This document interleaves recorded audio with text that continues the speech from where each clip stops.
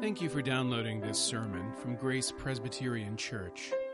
Grace is a church where people seeking more grace, more depth, and more community can start finding their way and sharing their gifts with the world. You can follow us online at graceforsiouxfalls.org. Towards the middle of Romans chapter 6, Paul asked this rhetorical question in verse 15, are we to sin because we are not under law, but under grace?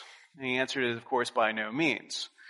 Ever since he raised that question, we've been kind of working through the answer. In the rest of chapter 6, Paul's answer is essentially a paraphrase of the words we just heard from Luke's gospel, that you cannot serve two masters.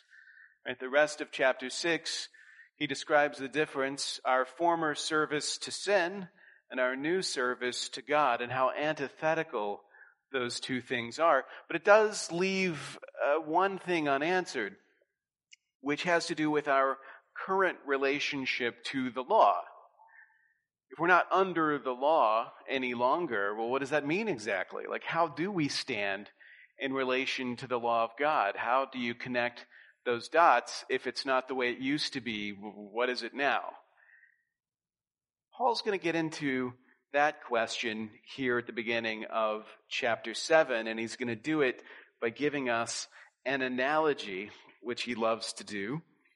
So this is chapter 7, starting in verse 1, and we're going to look at the first 6 verses. But do you not know, brothers, for I am speaking to those who know the law, that the law is binding on a person only as long as he lives? For a married woman is bound by law to her husband while he lives, but if her husband dies, she is released from the law of marriage. Accordingly, she will be called an adulteress if she lives with another man while her husband is alive. But if her husband dies, she's free from that law. And if she marries another man, she is not an adulteress. Likewise, my brothers, you also have died to the law through the body of Christ, so that you may belong to another, to him who has been raised from the dead, in order that we may bear fruit for God. For while we were living in the flesh, our sinful passions, aroused by the law, were at work in our members to bear fruit for death. But now we are released from the law, having died to that which held us captive, so that we serve in the new way of the Spirit, and not in the old way of the written code. As Paul comes to speak to us about our relationship to the law, now that we're no longer under it, he seems to feel that this is the part of the explanation that is the most delicate. And as a result, he addresses his hearers, his readers, as brothers, as adelphoi, as a word that in Greek has the meaning that brothers would have had in English in the past. It's more inclusive than the way that we use it now. Now your ESV might have a footnote saying brothers and sisters. It's meant to be kind of a broader inclusion than that. But it's a term of affection. And it's a term that Paul hasn't actually used since chapter 1 of Romans. And now he returns to it in this context, emphasizing with a personal warmth the words that he's about to speak to us. His brothers and sisters, those who are fellow believers, those who know the law, he says, those who understand the way of the old covenant and now need to learn how the new relationship works. Because things have changed. We're no longer under the law. That means we no longer face the condemnation that the law brought about for our sin. But it actually means more than that. To be out from under the law does not just mean to be freed from the condemnation, but it also means we are freed to live our lives differently than we lived them before. At best, when we were living under the law, we could strive for outward conformity. At best, you could try to keep the rules. You could try to, under your own strength, make that work. But now that's not the way things function. Now we have the Spirit guiding us inwardly. So there's a new way to serve. We have an inward work of the Spirit, which gives us a new way to serve. In the first 4 verses, Paul gives us this interesting analogy that helps us think about how our relationship to the law has changed. Do you not know, brothers, from speaking to those who know the law, that the law is binding on a person only as long as he lives? That's the general principle. The law is only binding for as long as you're alive. If you want to, you can sentence dead people to prison time, but don't expect them to show up to serve their sentence. Right? The law is no longer binding. That's just common sense. Then he applies that principle to a specific case that we are meant to enter into and empathize with. And then finally, he draws an application from it. His analogy has to do with marriage and the nature of marriage and the way that the status of this woman who remarries would be judged entirely differently depending on one fact, whether or not her first husband is still alive. You would see the same action in an entirely different way depending on whether or not that former husband lives or dies. So yet again, Paul is doing this thing that he does from time again. He's using marriage as an analogy to explain to us some spiritual thing. And it leads you to wonder, as it does many people, why are Christians so fixated on marriage? Why are Christians always harping on marriage? Why is that such an obsession for us? Why are Christians always saying that marriage is what God says it is and that we don't have the power to change that relation? Why is that exactly? Well, there are a couple of reasons why marriage is so central in Christian teaching. One of them is that like work and like Sabbath rest, marriage is something that God instituted before the fall. Something theologians call a creation ordinance. Right? The first instruction in marriage takes place in Genesis 2, prior to the fall in Genesis 3. So it's something that comes prior to the entry of sin. And it represents an ideal. It's interesting, too, that when you go back and you look at the institution of marriage, there is an instruction, a rationale that is given that is beautiful, that is romantic, that we still quote today, and it has to do with the two becoming one. Right? That the two who have been apart will come together, will cling to one another, will leave behind those former relations and now enter into this new bond in marriage. Which is interesting because what that looks like is a diversity being brought into a unity, and yet a unity that doesn't erase the individuality of its members. In other words, it looks like something kind of Trinitarian. When we talk about the nature of God, that God is three in one, that the three persons of the Godhead, the Father, the Son, and the Holy Spirit, are all distinct personages and yet are all one God. There is a unity that does not erase the diversity that is brought together. As we've said before, the unity and the diversity are equally ultimate. One doesn't have priority over the other. And isn't it fascinating that in the very first human relationship, you would see something similar taking place? That the God who made all things and made human beings in his image would make a man and a woman and bring them together into a kind of bond where unity and diversity exist in that interesting tension that got a lot more tense after the fall. So in marriage, we see aspects of the person of God, of our image bearing, represented in a way that they are not represented elsewhere. And that's one of the reasons why we take this so seriously. Another reason is because New Testament authors return to marriage over and over again as an analogy for understanding other kinds of relationships, specifically the relationship between Christ and the church. If you want to understand the relationship between Jesus and the church, the analogy that you're pointed to is the relationship between a husband and a wife. The New Testament authors do this all the time. Paul does it constantly. Christ is the husband, and the church is his bride.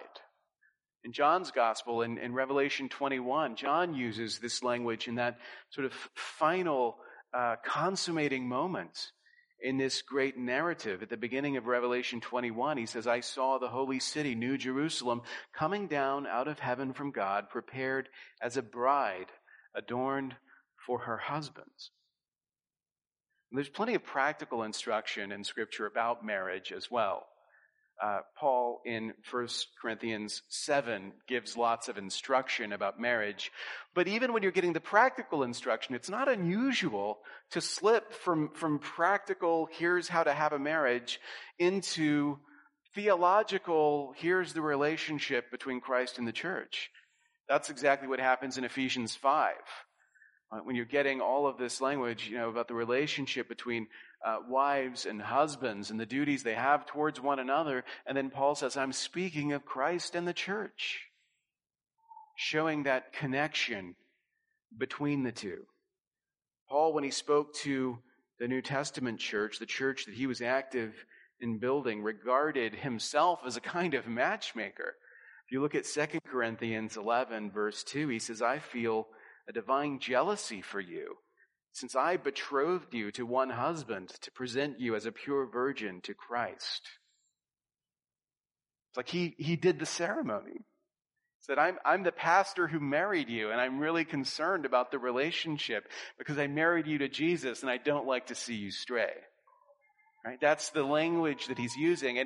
And when New Testament authors speak this way, they're not doing something new or something unusual, because this is exactly the way that the prophets of the Old Testament spoke about Israel and God.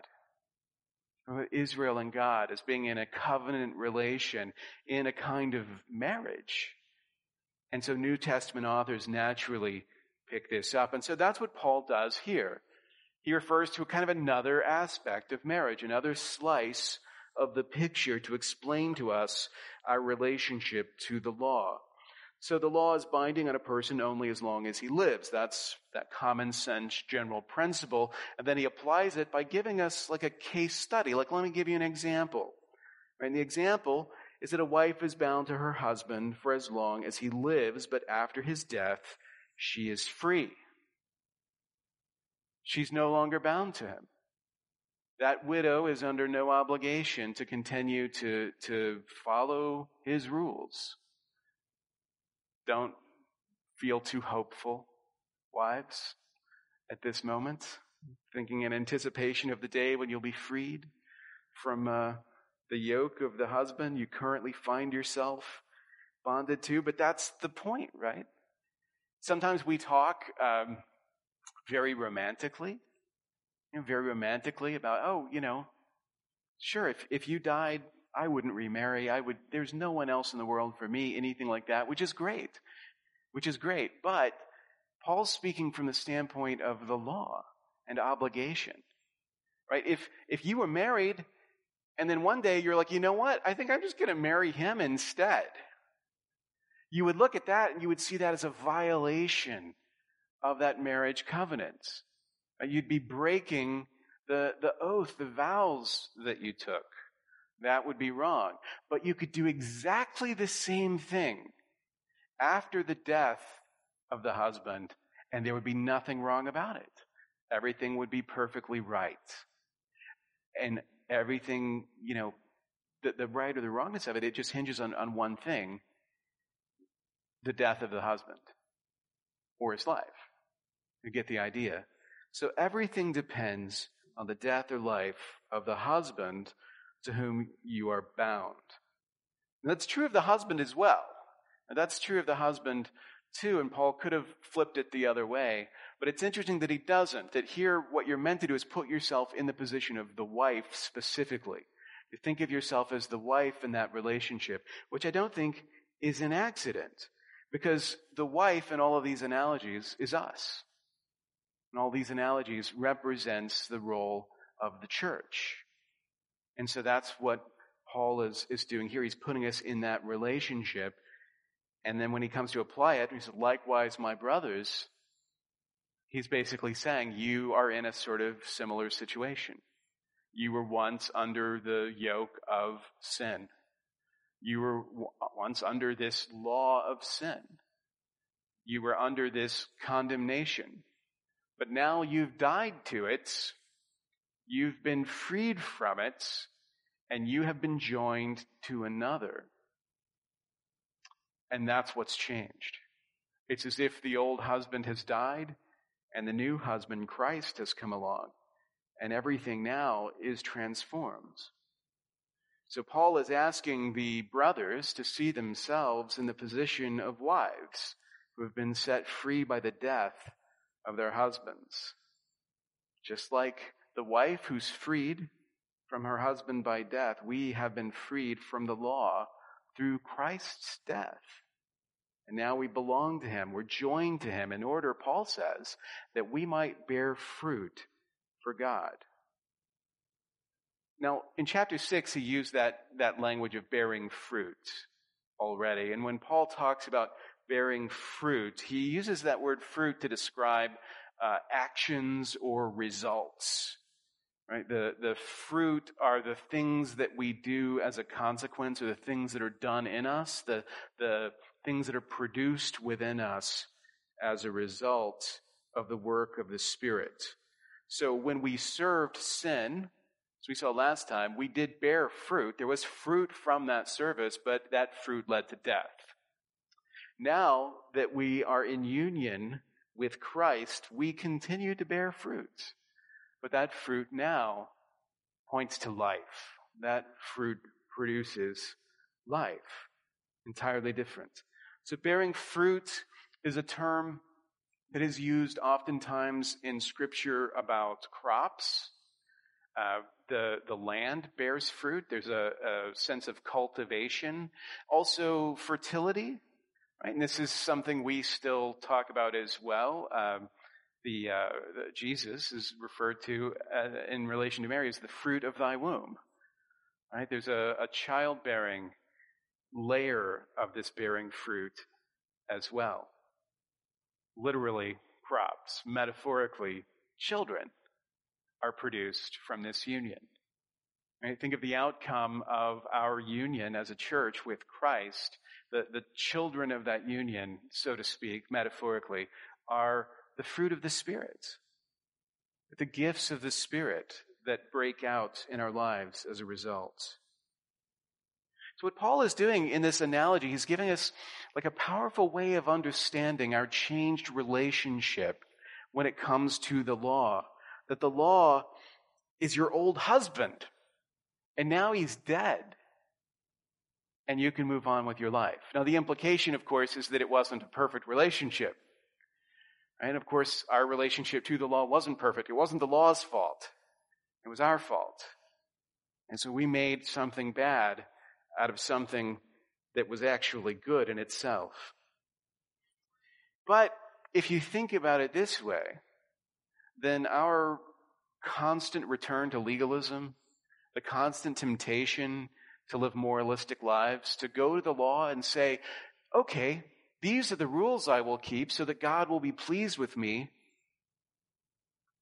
The analogy suggests that's like going back to the grave of your dead husband, who you've been freed to, and trying to live under his yoke, pining for the dead instead of living for the living.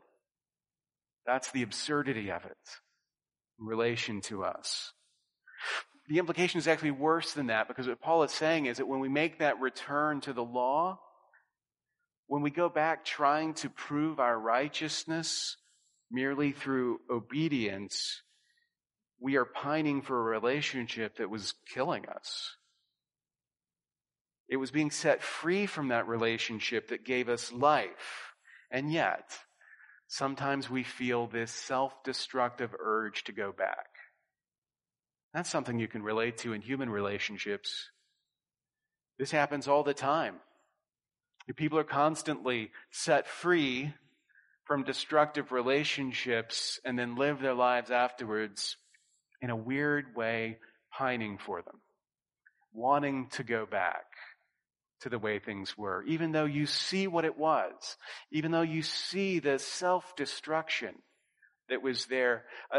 A weird, dark part of you wants to return to the comfort of it, the security of it, the certainty of it.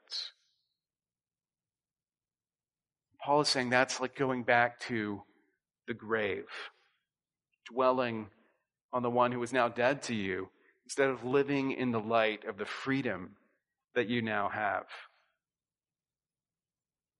Once he's made the comparison, he gives us a contrast between two ways of living, like the way we used to live and the way we live now. Life in the flesh and life in the spirit. And the contrast is total. For while we were living in the flesh, he says, our sinful passions, aroused by the law, were at work in our members to bear fruit for death. But now we are released from the law, having died to that which held us captive, so that we serve in the new way of the Spirit and not in the old way of the written code. We once lived in the flesh, we now live in the Spirit. When we lived in the flesh, our lives were dominated by what he calls here our sinful passions. And we've met up with these passions before, these passions that rule us, these desires of the flesh that overwhelm us, that we once submitted ourselves to and never questioned the goodness of them, never questioned whether the things that seemed right and natural to us were in fact corrupted, disordered desires. These passions ruling within us, working through our members, bore fruit of death. Paul said this in chapter 6, and he summarizes it for us in chapter 7. That living in the flesh, under the thumb of our sinful passions, leads to death. And that's how we live. Not only did we live that way, but hearkening back to Paul's words at the end of Romans 1, we also gave approval to those who practice those things. We know them to be wrong, and yet we do them ourselves, and we approve of those who do them with us. And that's what life in the flesh was like. And its end result was death. These passions, he says, were aroused by the law. And you have to wonder, what does that mean? What does it mean to say that God's law aroused these corrupted, disordered desires? Well, if you think about it, it's not so difficult, right? Because our disordered desires, when you are corrupt, when you have this tendency to twist things, you can take the best things in the world and you can make them into something ugly, something wrong. The law in particular has a characteristic, because the law not only commands positively but also negatively. The law allows, but it also forbids. And to our corrupted human nature, to forbid something is to make it desirable. Right? That's the danger of saying the stage is off limits to children. You run the risk of making it the most desirable place to be. For a certain kind of person to hear that this is prohibited means that must be the place I want to be. I will be freest when I'm in the place that has been forbidden to me, right? That all makes sense to us on the heart level. And that's the sense in which the law arouses these desires. It gives us an occasion. If God says, do not do this, your heart says, oh, what's he trying to hide? You can't eat that fruit? I bet I know what the best fruit in the garden is. It's got to be the one that's been prohibited, right? And the logic of that is compelling, but it's disordered. That's the life we once lived, but no more. We've been set free from it by Christ. And the life in the Spirit is very different, right? Paul summarizes the difference, but he also adds something new in this expression of it in verse 6. He gives us a little bit of a new insight, something he will develop more. One thing that he's told us already, he repeats here, is that we've been released from the law, which held us captive. We were once held captive by the law. These corrupted desires once dominated us, but it is no longer the case. Like, that is not the way we live now. We continue to sin, yes, but not under that same compulsion which once existed. We have, as he said in chapter 6, been set free from sin. But now he adds something. We've been set free from sin, and now we serve in the new way of the Spirit. There's a new way to serve, and that way is to serve in the Spirit. Not the old way of the written code. He contrasts it. It is no longer the old way of the written code. It is now the new way of the Spirit. And the contrast between the two, you might think of it as a covenantal contrast, right? It's the old covenant and the new covenant. The old covenant of law could not save us. It could condemn us, but it could not save us. It revealed our condemnation, but that's all. The new covenant saves us. It saves us from our sin. Now that believers have died to the law, we serve in the newness of the liberty, of the freedom that the Holy Spirit has authored within us. That's why in 2 Corinthians 3:6, Paul says that we are ministers of a new covenant, not of the letter, but of the Spirit. For the letter kills, but the Spirit gives life. It's an easy phrase to misinterpret. A lot of people, when they hear that the letter kills, but the Spirit gives life, they read that and they think what Paul must be getting at is this. If you're too literal, if you follow like the literal meaning of things, that'll kill you. Instead, you want to be more figurative.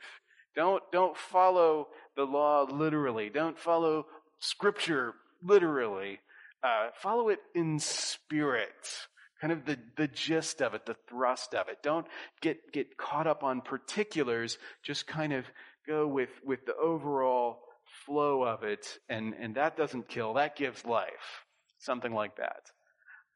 That's not what Paul is saying here. What he's saying here is that the new covenant gives life through the Spirit. There is life for us through the power of the Spirit. And it is in this new covenant of the gospel, this new covenant which Jesus Christ administers. The letter that kills is the written code. It is the law that condemns.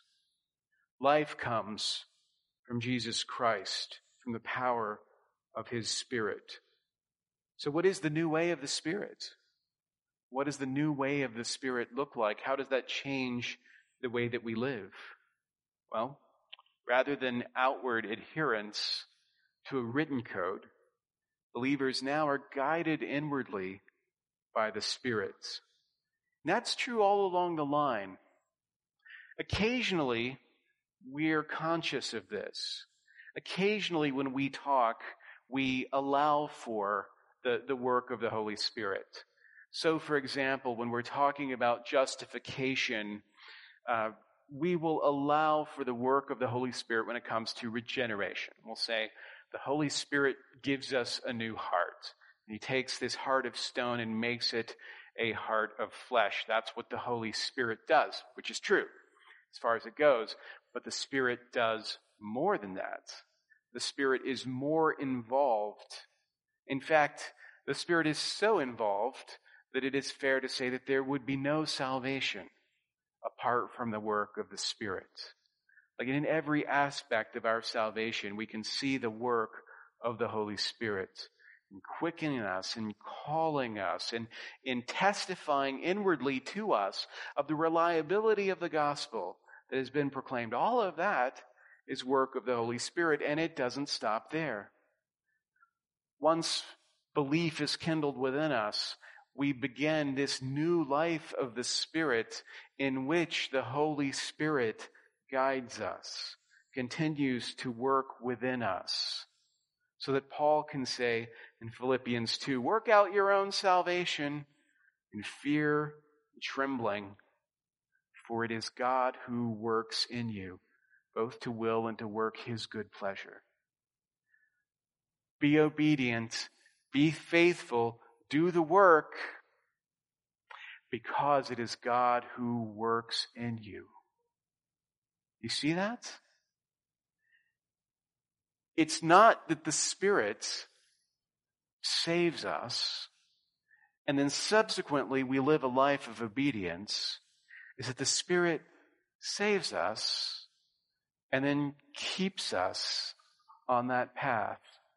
So that Paul encourages us to walk in the Spirit, to keep in step with the Spirit, to be sanctified by the Spirit. That is the new life that we have been called to. That is why the virtues of this new life Paul describes as fruit of the Spirit. These are all consequences of what the Holy Spirit is doing in us, results of what is happening within us. We'll dig more deeply into the meaning of life in the Spirit as we go forward, but what you need to remember for now is this: the gospel of Jesus Christ is supernatural. It is not an intellectual proposition. It's not merely about the acquisition of knowledge. It is a work of the Holy Spirit supernaturally within us from beginning to end that leads eventually to glory. And that's what life in the Spirit looks like. We use our willpower at times. We use our reason at times. We use, Lord willing, some wisdom at times as we live our lives. And yet, all of this is the Spirit working within us in this new life. This is what we have, not only deliverance from the penalty of sin, but also spiritual power to walk in the path of Christ. Thank you for listening. You can find more sermons from Grace and information about joining us for worship by visiting our website at graceforsiouxfalls.org. We also invite you to visit the iTunes store and subscribe to the Sermons of Grace podcast.